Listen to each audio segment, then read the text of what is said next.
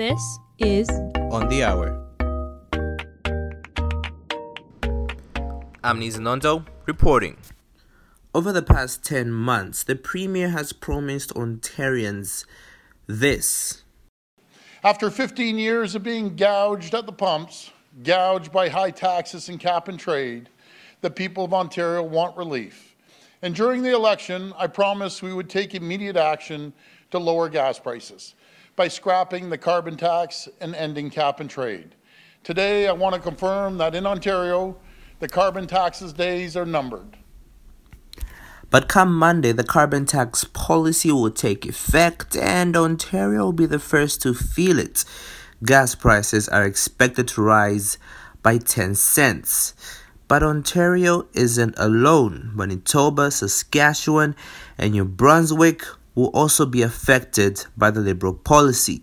That's because all four provinces refuse to come up with their own carbon pricing systems, which according to the Liberals is meant to tackle global warming.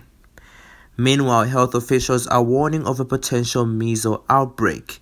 This comes after a patient walked around Vaughan Mills Mall despite having the infection. Officials say people around the area should watch out for symptoms like high fever, sore eyes, and red rash. Pregnant women should be extra careful. Now to McLeod Roy with International. In El Paso, Texas, it has become impossible to ignore the harsh realities migrants face upon trying to enter into the United States. Officials say that this is like nothing they've ever seen before, and they can't keep up with the numbers they're currently experiencing. As a result, a large number of the migrants are being forced to stay under a bridge. This is due, they claim, to a backlog in processing facilities.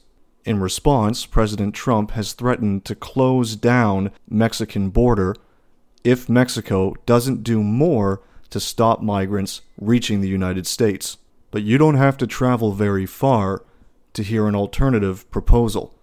In fact, you don't even have to leave the city of El Paso. Based on the differences between us of race, of ethnicity, of geography, or religion, to keep us apart, to make us angry, to make us afraid of ourselves and of one another. In his home state, Beto O'Rourke officially began his campaign to become the next president of the United States. He used the opportunity to take several shots at Trump and his policies, as well as highlighting the importance of immigration and climate change. O'Rourke addressed the crowd of some thousand in both English and Spanish. O'Rourke is going to be counting on the increasingly Hispanic population of Texas, where a Democratic presidential candidate has not managed to win since Jimmy Carter did it in 1976. Trump, meanwhile, is not the only president facing harsh criticism.